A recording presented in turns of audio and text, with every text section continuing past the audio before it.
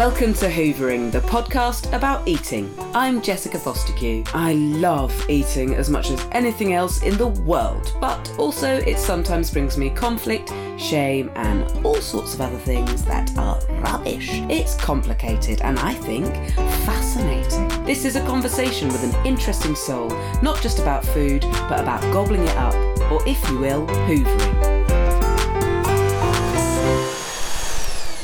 Happy day, lovely ones. Now, this is one of the episodes of Hoovering that I am most proud exists.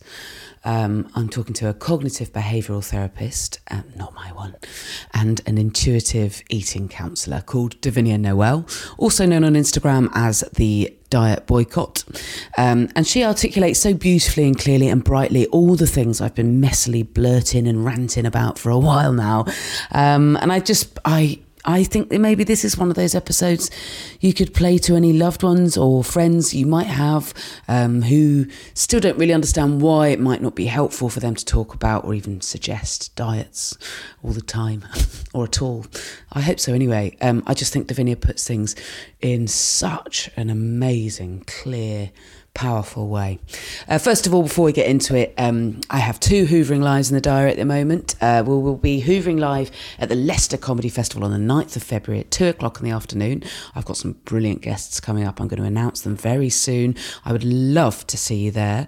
If you want discount tickets to that, you can become a patron. Go to patreon.com/the Hoovering Pod and you'll see there where you can swap anything from tiny to big amounts of money in exchange for podcast related perks like discount tickets to live shows and also completely exclusive content.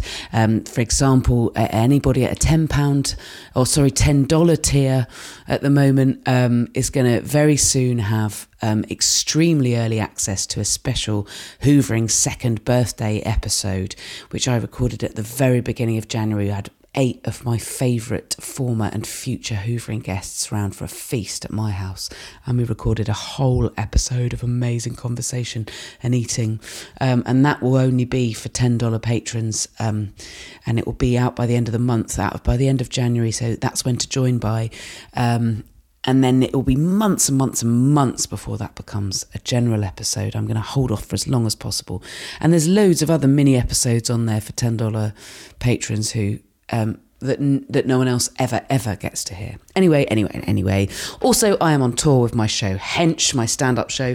I'm at the Soho Theatre in London until the 25th of January. It's selling out. Every night so far has been completely sold out. There's like a handful of tickets left for some nights, and I've added 2 extra shows on the 24th and on the 25th on my last 2 nights. And there are still, some tickets for most nights I'd really love to see there. And then I'm taking it on tour all around the UK, Ireland, and to Melbourne as well, all the way through till June. So hopefully I'm coming to somewhere near you. Right, let's get into the podcast. Davinia came to my house in Catford and we both made cakes for it. Of course we did. Thanks for coming to Catford. That's all right. And Happy New Year. Thank you. Happy New Year to you too. Thanks. It's so far so happy. A few days in. Good. It's all right, isn't it? Yeah, we've just had Christmas. Do you celebrate that? Yeah, I do. I was hosting, actually. Were you? For the first time ever. Oh my God, how many people? Well, it wasn't that many. It was 6. That's a lot. Is that a lot? I think that's a lot. Okay. I had 2 adults, 2 kids here yesterday. Guests. Oof. That was plenty. Yeah, chaos. It was. Yeah, I made my first ever turkey, and literally I was just like, people start scaring you about how dry turkey is.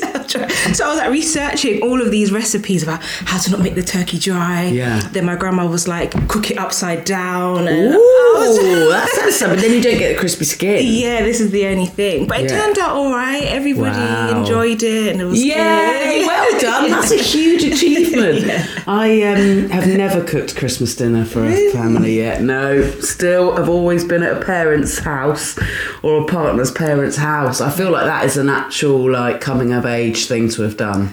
And congratulations to you. Thank you. I did feel so really, impressive. Really mature. I did. But I had no choice because I usually go to my mum's. Yeah. But the last few Christmases she's been on strike. Oh, right. So she's...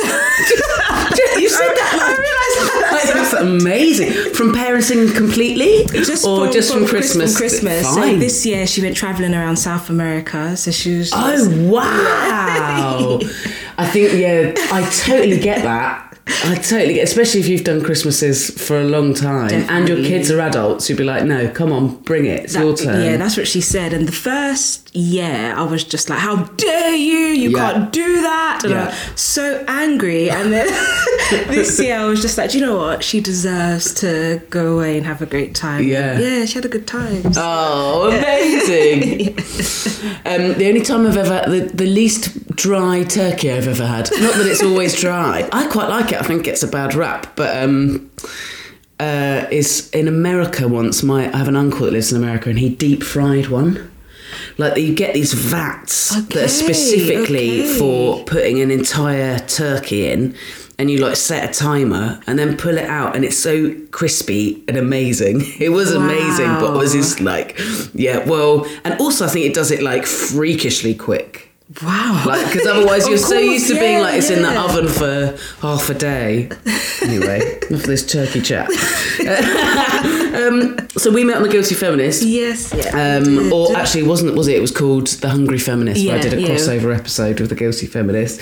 And I just knew you'd be a dream guest for this. So I'm spending all of January, for context, I might have said in my email, but normally on this podcast, just about eating. So I'll talk to lots of comedians because they're who I have easiest access to, because I'm one. And then I talk to all sorts of people, and I've got ambitions for this year of talking to more politicians, I think, with Brexit and stuff like that, and conservationists and stuff like that. I think I like talking, but also just, it's often really silly. But anyway, I want to spend all of January and have lined up all guests like you, because I think I want the podcast to be a weekly antidote to the rest of the noise that we get so extra bombarded with at certain times of year. And January is probably the worst in terms of pressure that people are under to go on diets, to shrink, to restrict, to make resolutions about in terms of wellness and health. Blah, blah. So you are, correct me if I've got it wrong, a cognitive behavioural psychotherapist and intuitive eating counsellor. Do you mind, for anyone who doesn't know what those things mean, saying what those things mean? Of course. So a CBT therapist for sure. So I work within mental health, and I work with people who have like anxiety and depression. And that involves using CBT techniques. So it's about teaching people to become their own therapists, essentially. So you're helping them to understand what might be maintaining their difficulties, and then helping them with different tools and techniques so that they're able to become their own therapists and to feel better eventually. Amazing. So that's like the main bread and butter of what I do. I have CBT. Do you? Yeah, I don't know what I'd do without it. I love it. Oh, great. I have it fortnightly over Skype, and I've had it for ages. And I got it originally because I was just getting so overwhelmed with my workload and not working in a very efficient way, or just not being able to, my priorities need to shift so often. I just wasn't keeping up with it. And in the end, I don't know what I've done without it. I can't imagine. I hope she doesn't ever change job. But I've gone through all of my relationship with eating with her. That's amazing. And that's been huge. And I didn't know I'd end up doing that with her. That's amazing. And loads of other, bumps and things that have come up along the road. And I just think, what a lovely safety net to have. Even if I find now, and I know the end game is to therapy yourself. But I find now that even when everything's pretty rosy and we've got nothing juicy to tap into, it's just really lovely to spend an hour focused in conversation. Definitely. A bit like this, actually. But it is like quite, it's just medicinal. That's great. When our lives are so busy. Of course. And sometimes I feel like people get a bit scared of CBT if they're busy, because they're like, homework? Well, don't add extra things onto what I'm doing. I know, but also if you've come to someone like you and said, I'm so overwhelmed with work, then you know not to give me hours of stuff to do. And quite often mine will give me stuff to do and I don't do it. But you don't get told off. Yeah, you do. But it probably is really annoying for you. I've directed comedy shows in the past, and when you give people stuff to do and they can come back 3 months later and the hour-long task you had for them, they're like, nope, I'm gonna let you But I suppose you've just got to detach your ego from it like you would in that situation and go, well, I can only suggest things. Of course. This reminds me of one, we had like this training on our course, and it was like, therapist drift, like when you're not following like CBT principles. And I remember the lecturer saying that if a client doesn't do their homework, you say, well, we don't have much to focus on today. Okay, see you later. Bye. You just end the session. Brutal. Yeah. Wow. Like, Whoa. Yeah. Oh God, I'm so glad mine hasn't done that. I think I'll be doing it's that. It's really hard to walk away from a Skype anyway. Yeah. So keep calling. Yeah, just ringing again and again. She's ghosting me. And what's the intuitive eating counsellor bit of it? So intuitive eating counselling, I would say, is helping people develop that internal awareness about eating and diet mentality and moving away from diet mentality. So from what we understand about diets, it's all based on external things. So what are you eating? Is this good? Is this bad? And it's really helping people develop their relationship with food so they don't have to be stressed and worried and and worried about things that they're eating, and they can really trust their body to tell them what they really enjoy, what will help them feel good. So in a way it's quite similar to CBT in terms of teaching people like tools, but I say that you can't do intuitive eating wrongly. It's a process, and it's all about really learning about yourself. So I think if you were able to do it wrongly, it can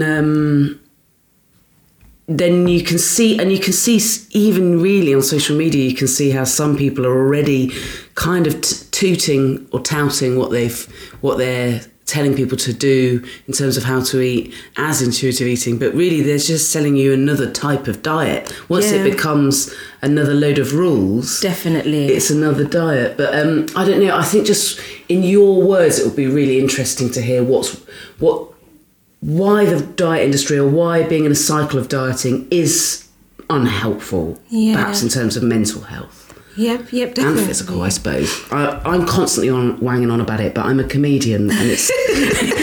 I want to take advantage of the fact that it's your job, of course, to just sort of get it in your words, if you don't mind. Yeah, I think I'll draw on my own experiences actually to describe this, because I think I was somebody who, when I was really in the thick of that diet mentality, I really noticed the impact it had on my mental health. It really took over everything. So I'll draw on like my own experiences just to make it a bit more personable.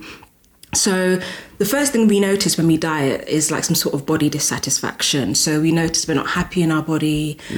Something just doesn't really feel right. So we think, okay, what I'm going to do is I'm going to work on changing my body, because if I do that, that's going to make me feel good. It's going to make me happy. That's going to make me happy, and it's going to make me feel more loved and more appreciated by others. So we might restrict, we might do HIIT 5 times a week, or we might do like Zumba like 7 times a week, or whatever it is, and we're restricting, and then we might notice some weight loss. And during that time of all the restriction, we're completely preoccupied with eating. You can't even focus on anything else. So when I was in that thick of dieting, that's all I could think about was, okay, food. What was that? How much is that? Can I eat that? How many sins is this? Like literally my brain was just overtaken by it. So from that mental health element, I guess you lose the ability to just really be in touch with yourself and be creative and think about other things. So you're completely obsessed with numbers and weight loss. So you lose a bit of weight. Some people might notice. You might get, oh, you look great, and things lots like that. Lots of compliments, and you yourself might notice, or you might not notice. You might not notice anything at all, and then you might get discouraged. But what happens is, even though this is all happening, in our perspective, we either think the diet's working or it's not. Our biology is doing something completely different. And we can't maintain biologically that level of restriction, because our body's like, whoa, okay, what's happening? So panics. Basically, So from a mental point of view, we think that we're dieting, but our body thinks that there's some sort of starvation going on. So do you know about the Minnesota study, like diet study? Well, tell me about it. So there was a group of men. I can't remember what year that the study was. It was maybe like 30 years ago, 40 years ago. I could be completely wrong. But there was a group of men and they wanted to find out a bit more about war and how famine or not getting a lot of access to food might impact your body and your mental health. Yeah. So they put healthy men, on a 1,700 calorie diet. Right. And that it's people have less than that on diets today. Yeah, and loads less. They found that horrible. Men were completely. But that's about 1,000 less than a man's meant. Whatever. Even that. It seems to me so bonkers. Even that there's a recommended daily allowance. Of course. On the assumption that that all men need the same calorie intake. Exactly, anyway. We're all different. Yeah.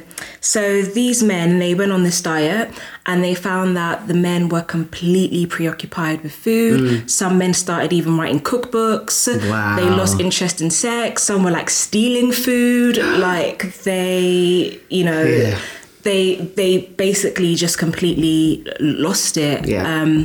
But once they did their diet return to normal, their effects wore off. But they really saw that it had a really big mental health impact, like a lot of low mood, depression, anxiety, but just a complete preoccupation. Oof. So that's what happens. And on the biology level, you end up binging because your body notices that there's been a shift and it wants to make up, all the energy that you've lost. So you might find that you can't stop yourself from eating like sugary stuff, carbs. And then you start turning in on yourself and thinking, I can't do this. I failed my diet again. I'm rubbish. I can't do anything. Yeah. And that's when like the low self-esteem starts to kick in and you start. Someone put it really amazingly that we never think it's the diet that's failed. Exactly. It's always us that's failed. It's always us. But everyone is doing the same thing. That should show that definitely the diet, but we always blame ourselves. It's like 97%, even if people, lose weight on a diet, significant weight loss on a diet, 97% of people will have regained it and more within 2 years. I mean, that is like, to me, that's just fact science. Like, even if, people's politics in terms of body positive ideas or fat activism, or even if people have like a fundamental idea about what they think isn't healthy, there's still just no factual argument that diets work. They factually, evidentially do not work. They really don't. And when I was like, branching over to like intuitive eating, I was, because, I love research. I did psychology as my undergrad and a lot of it is like stats and research. So I was like, no, I'm gonna have a look. So I literally went through as many diet studies that I could find that said that dieting is successful. Yeah. No long-term evidence. Like, right. It will just be for the first. So they'll follow the person for the diet and they might say, this person lost such and such weight, but there was never any follow-up. Yeah. Ever. No. So for a reason. Yeah, exactly. Yeah. Exactly. And even like when I'm thinking about the people that do sometimes manage to keep the weight off, and I notice this with friends, family, other people, they are completely preoccupied with food. They're in the gym constantly. They're constantly thinking about what they're eating. Their mind is preoccupied. It's a really nice angle to hear about, actually, I think, and quite a strong feminist point. I think I'm constantly wanging on about it in terms of, I feel like if you're in a cycle of dieting, you psychologically are waiting to be happy. I have a bit in my current show where it's like you're spending your whole life thinking, I'll be happy when I make these changes. Yeah. And that, I think that's just a very sad way to live. There will be times where it's an exciting way to live, briefly. But if you... The two things of it that are boggling to me is that if you... I remember when I was sort of in a cycle of dieting all the time, once or twice someone would say to me, and what's the end game? If you get... And you'd say a weight. Yeah. And then they'd say, and then what will you do? How will you stay at that weight? And then it was horrible. These little flashes of realisation. You go, oh, I'll have to keep doing this forever. Yeah. And actually not eating as much as my body wants, it makes me really sad. Yeah. And obsessed with food. But and the other thing from it is the maddening knowledge that you could just be happy now. But it's such a frightening thing. Definitely. And like you say, it's an incredibly complicated journey for most people because our relationship with eating gets screwed up so early from a million different things. But what you're saying, I think, is such a lovely, powerful feminist angle on it as well. Is you just, even if you have got no mental health issues around, like you don't get necessarily depression or anxiety around dieting. Even if it's just the act of doing it, your obsessions over it and the time it's consuming for you, you could be spending learning, sleeping, learning a language. Yeah, do you know what I mean? You could, but just using your mind for something creative, just to focusing on your loved ones. Yeah. You can't. There's an enormous amount of. It's just and it's majority women who have their time consumed thinking about how to shrink their body, essentially. Definitely. It was that's all I could think about, when I just, and then that started to filter into every other aspect of my life. So I remember there was a point in my life I was doing my masters, working full time, I was caring for a family member, but I wasn't losing weight. And then I just felt like I'm a complete failure. And it was just so interesting now when I look back that because of the diet, because I didn't feel like I was successful on my diet, that meant that I was a failure in everything else in life. And just how much we talk about it as well. I don't really, I don't feel like men at lunch, I don't know, talking about... talking about well, I think... things as much. I agree. It feels like there's... even the diet industry is trying to tap into... there's so many diets aimed at men now, which is tickling me. They just make them sound manly by making them have a load of this one's got meat in. Well done. You've really captured how complicated men can be there, guys. Those fizzy drinks that are targeted, basically Diet Coke, but for men they just make the can all black and red and muscly. I'm going to eat a cake because I just don't want to sit next to them much longer. Of course, let's have one. I'm afraid that icing's all over them. Yeah. They're from a cookbook I've got called Dan Leppard's Short and Sweet, which is my favourite for baking. I think I was meant to have put the icing on when they were still hot and I didn't. So they might be dry. No. And they're clementine and oat breakfast muffins. Yummy, I'm looking forward to this. I love when you find a good book that's fail safe and... I love getting cookbooks and I love flicking through them. It's one of my favourite ways to spend time. But there's probably 3 or 4 that I still just... The majority of my cooking comes out of. Once you fall for one, that's it. It's quite a long-term relationship, isn't it? That is it, you can't get out. Yeah. I'm trapped in quite serious relationships with Dan Leppard, Mira Soda, Nigel Slater, and Hugh Fernley. What's it called? This is good. It's all right, isn't it? Mm-hmm. Yeah. I don't know where the oats went, I'll be honest. It could be anywhere in there. It's all right, actually. It's not too sweet. I'm not into things that are too sweet.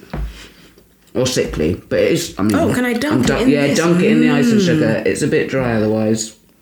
No, this is good. It's a nice brekkie. Yeah.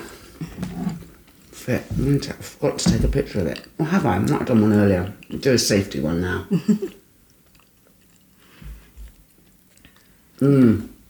Yeah. Very good. Thanks. Okay. I touched on it a bit earlier, but I want to get more into perhaps how things get hijacked a bit. There's an argument that intuitive eating in itself, maybe we should talk a bit more about exactly what that is, but because there's no rules, it essentially, am I right in thinking that it's eating whatever you want, listen to your body, taking all emotion, taking all shame out of eating, and eating in a way that makes you feel good. So if you're if you notice that when you have a particular thing to eat that makes you feel your tummy hurt or you get a headache or whatever, then maybe, don't have that. But then maybe there'll be times your body asks for that, then have it. Yeah. It's kind of taking all the rules away. And and is it listening to your fullness and your hunger if you want to? Yeah, so there's a set of 10 guidelines for intuitive eating. Yeah, so there is like, there are steps, but you don't have to essentially follow them. Exactly, yeah. From number 1 to 10. Okay. The one that they say that... I feel like I should do the steps for the podcast. That could be quite interesting, actually. Yeah. The one that they say to usually leave for last is usually the gentle nutrition, honouring your health. Just because usually when we're trying to focus so much on health, it can almost reset the diet mentality. Yeah. But to give you like an overview of the principles, the first one is to reject diet mentality. Okay. So completely reject that. Just accepting that diets don't work, essentially. Throwing away your scales, throwing out or smashing your scales if you prefer to do that. Jackhammer, just get in. Like throwing out all your diet or give books. them to your ex. That's what I've done. He asked for them though, to be fair. And I thought, all right. Oh gosh. Naughty, sorry. So yeah, get rid of all of that stuff or giving it to your ex. Yeah. Like, just accepting they don't work. And then after you do that, it's usually thinking about your hunger. Yeah. So one of the things that diets tell us is to ignore our hunger or sometimes suppress it. Or if you're hungry, just drink a glass of water and wait half an hour. Yeah, there's all like, there's weight loss tablets called like Hunger Busters. And it's all like, how to ignore your natural, your body's only way of telling you how to fuel it. Mm-hmm. And some people, they don't even really know what hunger even feels like because of just, they've been on so many diets. Yeah. So it's really helping you to get in touch with that. Then we've got like making peace with food. Right. And that's, as you probably know, when you're doing diets or you're in diet mentality, you've got good and bad. People have good and bad food. And it's to stop villainizing food and seeing food as equal. Like in lots of diets, they talk about food being sins or treats. Yeah. That's all that language of reward. It's I noticed it even on, I might have said it on The Hungry Feminist, I can't remember, but I noticed I was away for work, for gigs, and I was in an Asda, and it was like October, so it just started to chat about Christmas a bit on like the internal comms, and it was just all. I was like, even this, it's a pretend, it's actors playing a family talking, but even that, it was all kind of like, oh, I've been to the gym, so I deserve a real treat or a reward. Well, I haven't. Are you going? Well, I hope you're going to go for a run in the morning if you're going to have that. And it was all like, oh, it's all judgment. It's all judgment. In Asda, they were playing that. Yeah, and I love Asda, so I was gutted. It's actually my favourite supermarket. Yeah, shame on you, Asda. Oh yeah, but it's exactly that. It's to stop seeing food as like treats or bad or good or sinful. Oh, that's a bit naughty and things like that. Just making peace with food. And often when we are restricting, we put certain foods on a pedestal, or we feel completely out of control around certain food. Yeah. So it's to help that process, essentially. Yeah. And then we've got feeling your fullness, so being able to check in and see what fullness feels like for you. It can feel differently for everyone. Different every blimmin' day, mate, if I'm honest. Exactly, yeah. And to not judge that, you might be really hungry one day, and it might take a lot more for you to get full, but then the next day you might not be as hungry, and just not judging yourself for that. Your body has different needs every single day. That's why when you get these arbitrary, 1,000 whatever calories, you're like, you don't know what you're gonna... There's so many factors, I think. There's millions of factors that we'll never ever know, because we're not hooked up to machines that can monitor everything. Also, we don't necessarily understand that much about the brain yet. Mm-hmm. In terms of humans we've still got millions of things to learn, but I mean, just from trying to notice a bit more, I know that there's hormone-wise, there's a patch where I am insatiably hungry just before a period. Also, but other people have that during periods or when they're ovulating. Exactly. and that might change over time. That's just at the moment. Cold weather, literally at Christmas, I have to, because I think, so my history is with binge eating disorder, and I have to check sometimes, like at Christmas I genuinely was like, and now I want some of that, and then I want some of that, and then I want some of, and then I was like stopping again. No, not full. And I just had to kind of clock and go like, is this? And then just to get, it's a constant conversation of going, are you judging yourself? Because you can stop. Yeah, of course. And then it's just, and actually the adrenaline of Christmas stops and the pace of everything changes. And then it's like, oh, and then I feel much, well, I think maybe that's another thing as well. The calmer you can make your life, which is not easy for me, the easier it is to notice what your body's doing around eating. Yeah, I think, if you are really busy, it might take a bit longer to get in touch with these things, because you're not stopping really, you're just going from thing to, different things. Yeah, like I did one of these podcasts with a really lovely guy called Graham, who's written, he writes a lot about productivity and our brains, and he'd written a book with a nutrition woman about how to eat in the most productive way. And I read the book to check that it wasn't diety. And in it, there were some ways in which it was a bit prescriptive, and I called him on them.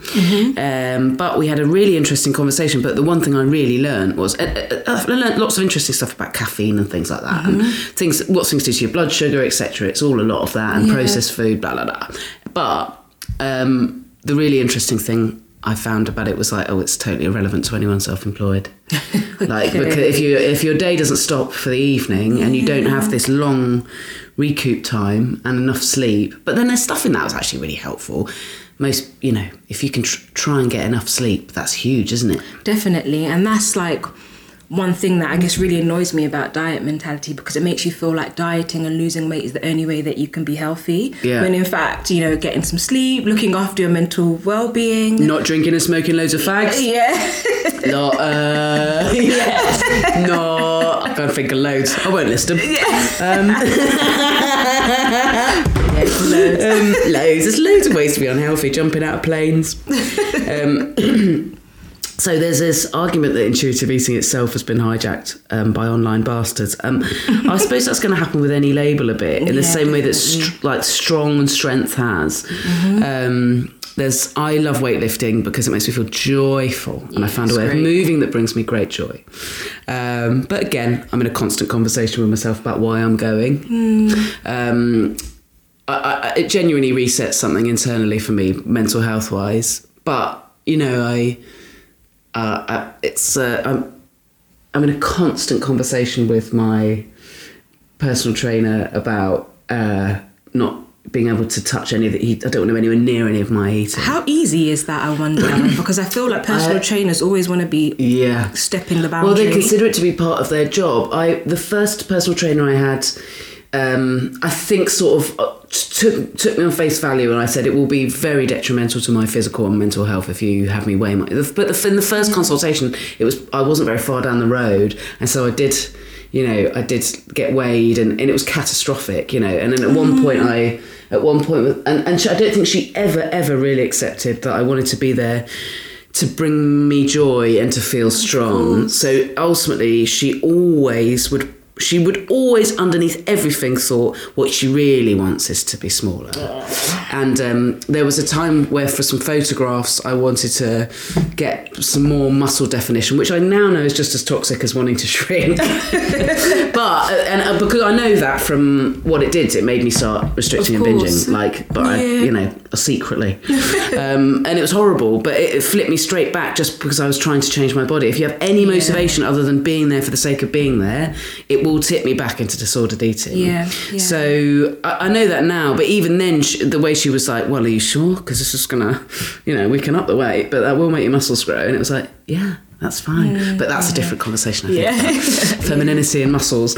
But I don't know. I feel like so there was this show called Strong on Netflix, which is like where they've got 12 American housewives with 12 of America's greatest personal trainers. Well, there's some of them were crap, but they basically got these women who have busy lives, and they made them super strong. Okay. And that in itself was like, okay, I like this, the feminism of this premise, but ultimately at the end of every single episode, whoever got booted out, they did that like ye oldie diet industry thing of having them in a before and after shot, in the before shot in their gym wear, and then the after shot in some bodycon dress, like, and then they'd literally show you their weight loss, their muscle gain, their lean, whatever. It's like, oh, well then that's not... Yeah, so it wasn't really about being strong, no, essentially. Nice premise. And then ultimately what you've done is just made them smaller and harder. Yeah. Anyway, I keep getting sidetracked from my own enormous and badly written question. Say scrumdiddly-umptious. And then you can be in my podcast. Scrumdiddly-umptious. Well, I think that's what I wanted to ask. I can still see how it's hard because we're so trained to look for rules to follow for our sanity, really, in some ways. Like in the same way that we need labels and patterns and bits of predictability. We do, a part of our humanity, I think, look for rules. And we do. So I can see how online bastards, but also just generally people who are trying to eat intuitively can turn intuitive eating into another set of rules. Definitely. And then it's like another sort of diet. Is there any... I don't know. What's been your experience of that? And is there anything you could do? Is it ultimately just a constant quest for being able to just let go of overthinking it? Yeah, I think you're completely right. And I see it with clients in the beginning stages. But because you're often so scared as well of letting go, you do make it about rules and right and wrong and failing. And you do have to keep reminding yourself, and even me reminding clients, that you can't get this wrong. Yeah. You are just learning about yourself. You're gaining information. Yeah. This is what this is about. And it's about, seeing them as, processes, guidelines, not as rules that can be broken, but saying they are guidelines that you can use and adapt for yourself as well. It's not prescriptive. It's not that you have to have this or do that. You can drop certain things if it doesn't feel comfortable for you. So, for example, sometimes it's recommended for some people to keep food diaries. That doesn't work for everybody. Didn't work for me. I found it very interesting, and I'm glad I tried it because I found that when I was writing down, I found that I had an enormous amount of latent shame attached to writing honestly but then I found that I tried it twice because I wanted to push through the shame of it. I didn't want that. I wanted to be able to get rid of that, whatever the third stage of it is. Yeah. But I was finding that to do that, I was restricting so that I would write less stuff down. Yeah. So because I didn't want to lie, and then I was like, well, then it was just making me feel like I was taking too much notice of it, and I found I was behaving in a healthier way if I just didn't overthink it. Exactly, yeah. So for some people, if a food diary is too triggering, you don't have to do it. Right. You don't have to do it. I think maybe in time it might be good to unpick that a little bit. Yeah, no, I've got still work to do on that. Yeah, just to see what's coming up for you, why that might have been triggering some things. But initially, you don't have to do it, and I think that's what we need to drum in. You don't have to follow any rules. This is about you and developing a relationship with food. But you do see, I've started to see most recently now, people, like you said, coming and twisting intuitive eating, making it into a diet. Yeah, basically, you were full, why didn't you stop? You need to stop, and you don't. No. That's not what it's about. Yeah. When we were right back to square bloody 1980s, drink, it's so frustrating that even the most well-meant thing will be tortured into something didactic. Is that the word? Yeah. I enjoyed saying it, and I felt really clever. I mean, bossy and unhelpful and judgmental and Yeah, because let's say you did eat past fullness. Yeah. That's okay, give yourself some compassion, and if you want to explore it might be like, what was going on for you that day. Well, also sometimes eating past fullness is fun. Yeah, sometimes you just want it. That cake was so good, you just want another bite. That is it. And often I think I want to explore it as something I'm hoping to be writing soon. But I have 2 groups of really good women friends. Mm-hmm. And when we eat together, or go on holidays together or whatever, we love eating together. And it's the safest, happiest space. Lovely. Where we do all eat past fullness, and it's part of one of the joyful things we do together, and it feels like a fucking lovely act of rebellion. That's great. And then, sometimes, sadly, sometimes conversations of resolutions, etc., come in at the end of that. But actually, I feel like that's changing a bit. It might be like we're getting older, and we've got little kids and stuff. But it's so interesting to me. I'm just seeing, like, I've got an image of, like, these women just unapologetically just eating and just having a great time. For people you love, if you like cooking, all of that stuff.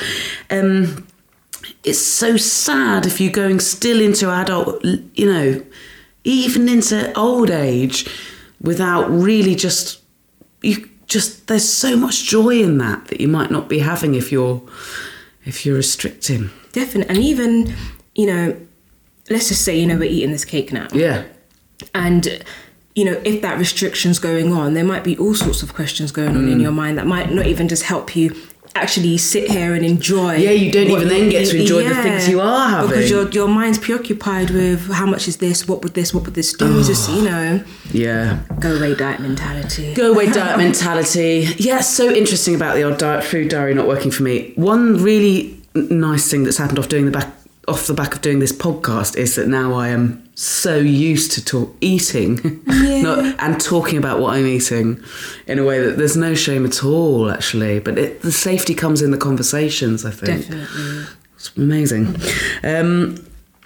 Do you think it's possible to learn to eat in a carefree, intuitive way without the help of counselling? Because it's obviously a big privilege to be able to afford it. I agree.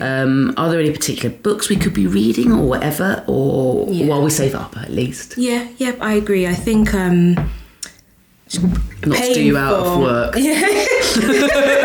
Paying for intuitive eating counselling, I think, is a privilege. Yeah. There are loads of free resources, so I'll tell you about that. But there are some people, including me, that do offer like low cost slots, which is just what you can afford. Oh, amazing. Because I feel like everybody should have access to this. Yeah. And, I don't think it's fair that to be able to do this work, you have to pay like loads and loads of money. Yeah. That's one thing I wanted to mention. Yeah. But there are ways you can do it. And I did a large majority of work by myself for it. So definitely using the intuitive eating book. Yeah. But I would say the 3rd edition. Right. They do have another edition coming out this year. Okay. So I think that's going to be updated. It's going to be great. Laura Thomas, she has a book called Just Eat It. Yeah. Which is amazing. I'm talking to her this month on the podcast. Yeah, she's great, I love Laura. There's also Health at Every Size of Body Respect. That's by Linda Bacon. Right. Those are really good ones. Body Positive Power, Megan Crabb. Oh, yeah. Is she Posy Panda on social Body media? Posy Panda. Right, yeah, she's awesome.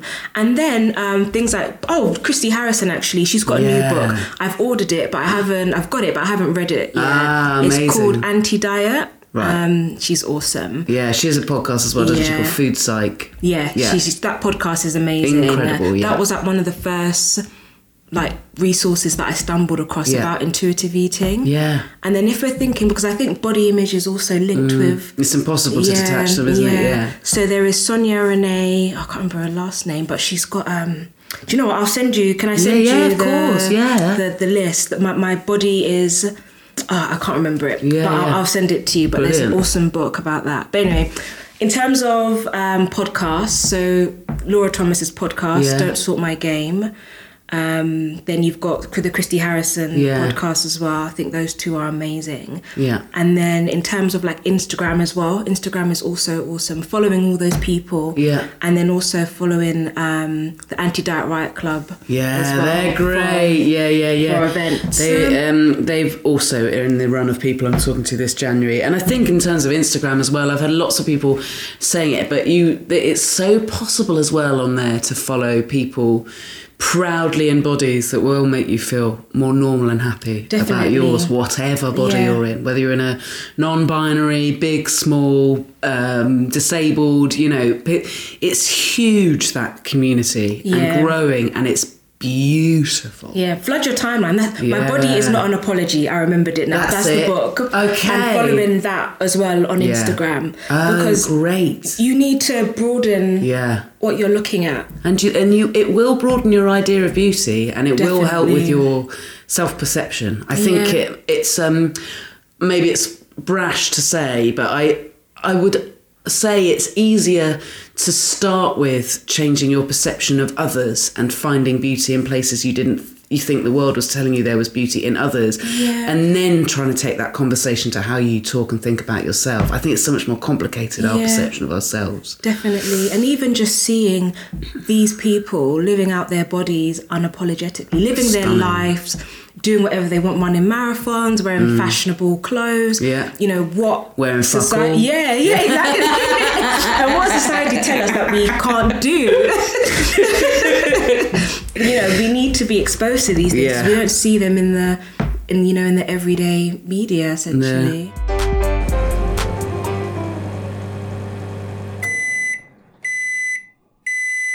Yum in my tongue. You're okay with almonds, right? Yeah, I'm right. Okay. No allergies, and I love everything. Because it's made of almond flour. What did you say it's called? An Italian cake? It's like a caprice. Thank you. That's okay. Whoa. Look at that. I'll get a little picture of her. That is lovely. Wow. Glorious, please. Whoa. It's a really handsome bit of cake. Caprice. I've never had it before. I had it in I went to Amalfi Coast in April and I had it. Lovely. Yeah, and I had it there. It was so good.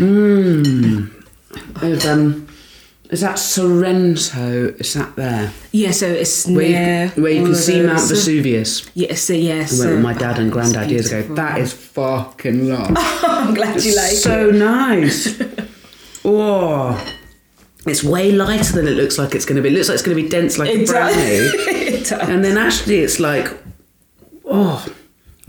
sorry, a lot of people hate the word, but it's so moist. People are so funny about that word.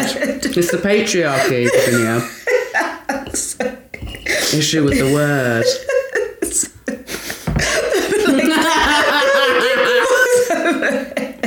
I'm just talking about. No, it's lush. That's so nice, and then the crunchy top. I'm glad you like it. Yeah, I'm going to hard not to breathe that in. Is the baby in your oven a secret? So we was going back and forth about this, but no, it's time to share. Congratulations, there's a baby in your oven. There is. Any wild cravings, and how's it treating you? Oh man, do you know, every day, so Aaron, my husband, is that craving? If I say, I would like, is that craving? No cravings, man. Really, nothing? I've had the worst morning sickness. Oh, mate, I'm so sorry. I'm going to be 20 weeks in a couple of days. I'm still being sick. Oh, bless you. So, it sucks. Oh, my friend is due today, and... Oh, maybe this is a terrible thing to say, but her sickness stopped 3 weeks ago. Oh, man, I feel like I might be one of those people. She just had to do that thing of, just testing the water with really... Yeah. Actually, it was... I found when I was pregnant, my body screamed at me rather than talk to me about what I wanted to eat. Yeah. I would not cravings for weird stuff, but I'd be like... carbs, protein, like, and she was basically saying, unless she listens to exactly it and be like, some bread, give me some bread, then that's, you know, it's when she's eating what she's given as opposed to what she really wants that she's really well. So actually, things like this, cake and stuff, seem to be cool. Like, you have got a very classy baby. Do I? Yeah, cake's fine. I like the sound of him or her. No, cake's good, but it's been man. I was waiting to like crave chalk or like, you know, like something, but yeah. No. Yeah. Well, you've is it? Oh, it might be absolute rubbish that when you crave chalk, it's because there's a calcium deficiency or something. I've heard things like that. Yeah, like my grandma was telling me she craved like dirt, like that's quite normal. Yeah, chalk and things like that. Yeah, my ex worked in a school on a maternity cover, and the drawer was full of chalk that she'd been nibbling. Really? So people actually when they crave it, they eat it? Yeah, nibble it. Oh, wow. I mean, I'm not sure how good that is for anyone. But I mean, if we can buy charcoal shots in Pret, we're probably about allowed to lick a bit of chalk every now and again. Tell me about something that you remember eating in a moving vehicle. Like, are you into plain food? On aeroplanes, I mean, or like... I have a love and hate relationship with plain food. I love the little snacky bits you get, like the cheese and the crackers and things. Yeah. The little packets. Yeah, the little packets and the little cakes and stuff. Yeah. But the main meal, I'm like, not into it. Yeah, I'm not into it. I'm afraid I'm a pervert for it, but I really like salt. Yeah, and it all just tastes of hot salt. It does. Yeah, it does. But I have had some good food on a plane. Is that what this question is related to? Tell me about some good food on a plane. I was going to India, and I think did we flew? We flew, I think Emirates. I think to go. Wicked. And the food was just so good. I'm going to Melbourne in a few months on an Emirates plane, and I've never been on it before. Do they do good food? They do. It was delicious, and the air hostess kept giving us like loads of martini. I didn't even know I liked martini. I'm going all the way to Australia on my own with a 4-year-old, so I'll be taking a fucking martini. That's gonna be a long flight. Oh my god, they're gonna love it. The iPad doesn't run out. No, I think so. Somebody said to me their top tips were don't drink alcohol because it's just to help you sleep deeply when you do sleep, at least. Of course, which does make sense. Because as soon as I get there, I'm working, so I don't know when I'm meant to do my jet lag. But as soon as you get there, is it literally like no? I arrive at midnight on the 23rd, and then I have a very, very big gig on the 25th. Oh wow! Okay. So, but you're going to need time to adjust. There'll be nearly 48 hours. But also, I need to sort some childcare out, really. Of course. Quite urgently.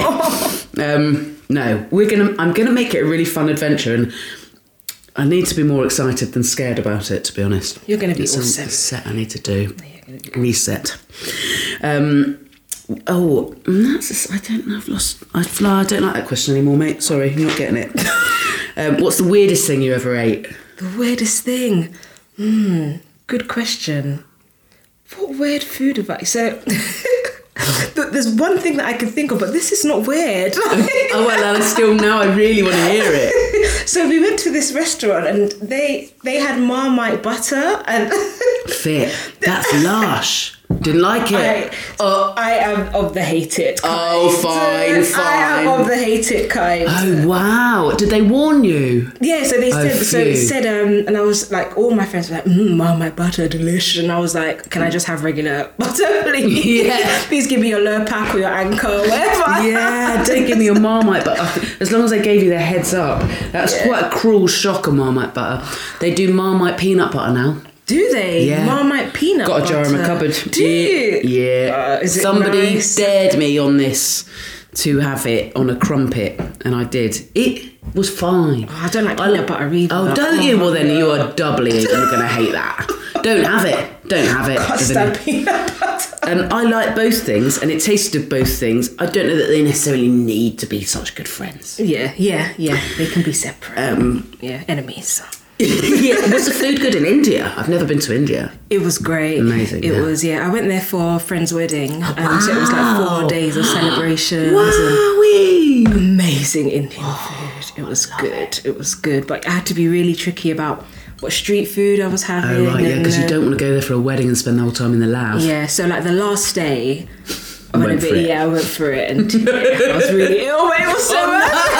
Yeah, I totally would be. I don't know if I'd have had the restraint to wait for a few days before going brave. It's great. Hangover, what are you having? You've got a go-to thing? It'll probably be like a fry-up, I think. Yeah, good shout. Yeah, probably. I've rekindled my love for just a good old can of Diet Coke over the Christmas holidays. There's something about the sort of chemicals in it. Does that help with a hangover? I think so, just the cold fizziness of it. Okay. I don't think it actually helps anyone with anything. It's psychological. It's a placebo thing. Okay, I'm actually going to ask you this. Yeah. If there was no other option, would you eat a person? Would I eat a person? Do you know what? I don't know if I could, because this is going to sound so strange. No, I like this. I'm realising as we're talking, there's a lot of things I don't like, but I love it though. You know your own mouth. But I don't like really meaty things. Right. So, God. So I don't like steak or. Yeah. So I can imagine that a person would be really meaty. Yeah. So. Oh God, just the thought is so rank, isn't it? It's such a disgusting question to ask people. I'm so fascinated by the answers. It is. It's like there's no. So I suppose it would be one, and it comes down to that sort of conversation about the types of meat that lots of people will only eat meat that isn't meaty, in the sense that not necessarily like a big steak or whatever, but stuff that's been processed so that it doesn't resemble an animal that it ever was. So I wonder whether if the situation was that they'd basically turned it into a sausage roll. I'm making myself feel so sick. I can't ask you such a disgusting question when you're sick with pregnancy anyway. I'm so sorry I've done this. Would you? I'm curious. Well, I think I wouldn't. I think if I was starving hungry and it smelt like, if it looked like a person's leg, I'll manage, I reckon. I'd probably rather not. Yeah. I don't know whether I would be able to physically do it. Yeah. What about if it looked like a turkey leg or something? Yeah, I'd probably have it. And definitely, if they turned it into something obscure, like a blimmin' turkey Twizzler or see if it was like a curry or something. But exactly. Probably. Or even that, but if they made it something like, minced it and put it in a sausage roll or something, then I know that if I was hungry and it smelt good, I'd be in there. Yeah. So fun to ask.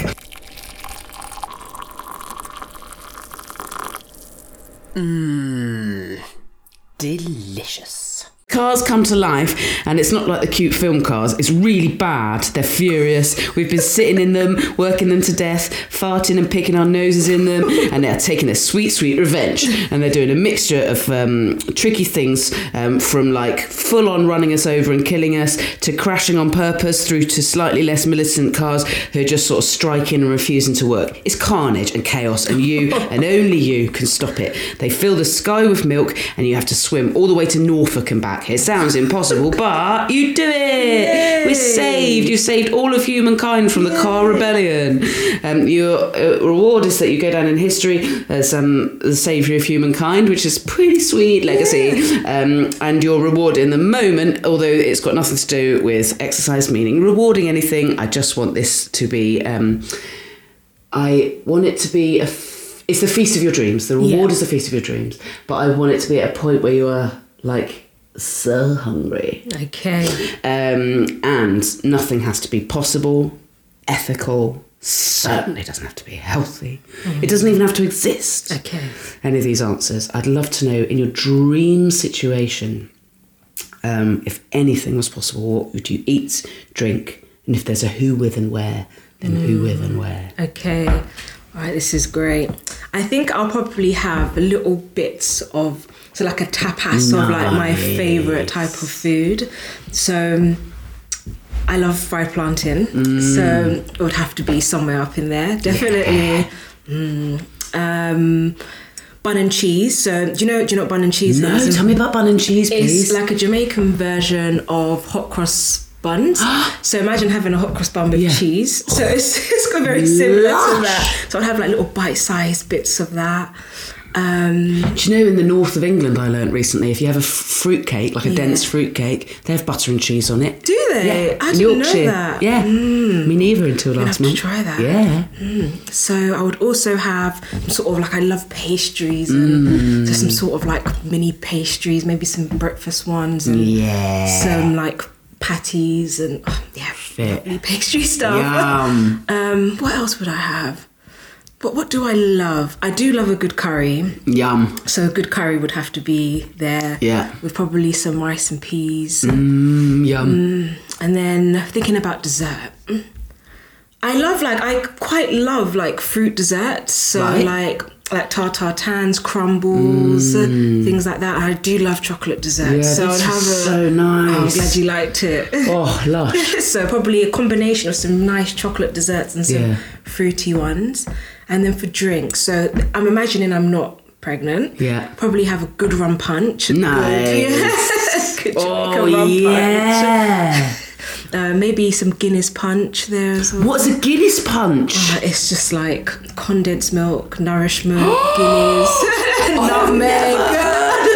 Nutmeg, so it's basically like so it's a creamy cocktail. Yeah, it's like a creamy, but with loads of malt flavours in it with the Guinness. Yeah, it's lush. Oh, and spice, nutmeg. And spice, it's so good. Whoa, this is like it's the closest thing I've ever heard of to this as a White Russian, and this is blowing my mind. Yeah. I don't like Guinness, but I really want to try this. I don't like Guinness, but Guinness This punch tastes like it's going to taste of like a booze Malteser liquid basically, it's so with a good. splash of like Christmas. Yeah. Or allspice. Yeah, it's delicious. Okay, right. Well, that's just gone in the old. I was going to say wank bank, but dream list for me too.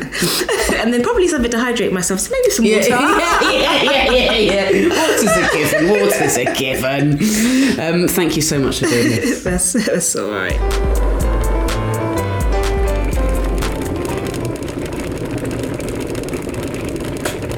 What a lovely smasher Davinia is. Thanks so much to her again for hoovering with me. Whatever you do, follow her on social media. She's called @thedietboycott. Should you want some counselling off her, she's London-based and her website is davinianoel.com. If you're heading to the amazing event, this Sunday's the next one by Anti-Diet Riot Club. This Sunday, the 19th of January, she's one of the speakers there. Also, she features as a model in a book that she highly recommends called Train Happy by a genuinely body-positive personal trainer called Tally Rye. Come and see her hoovering live. We're in Leicester on the 9th of February. That's the next one, 2:00 in the afternoon. It's already cheap, but there are discounts if you're one of my patrons. And come and see Hench on tour. I would love to see you there. There's stuff about eating and diets in that show. Follow us on social media @The Hoovering Pod. I am @Jessica Fostekew. Want to look at any live show dates from the tour to the Hoovering Live, or send me a message longer than a tweet, go to my website jessicafostekew.com. Plenty more where this came from next week. Huge thanks to Acast for hosting the podcast. Hoovering is produced by Emma Corsham and the music is by Mike Greenway. Until next week, happy hoovering.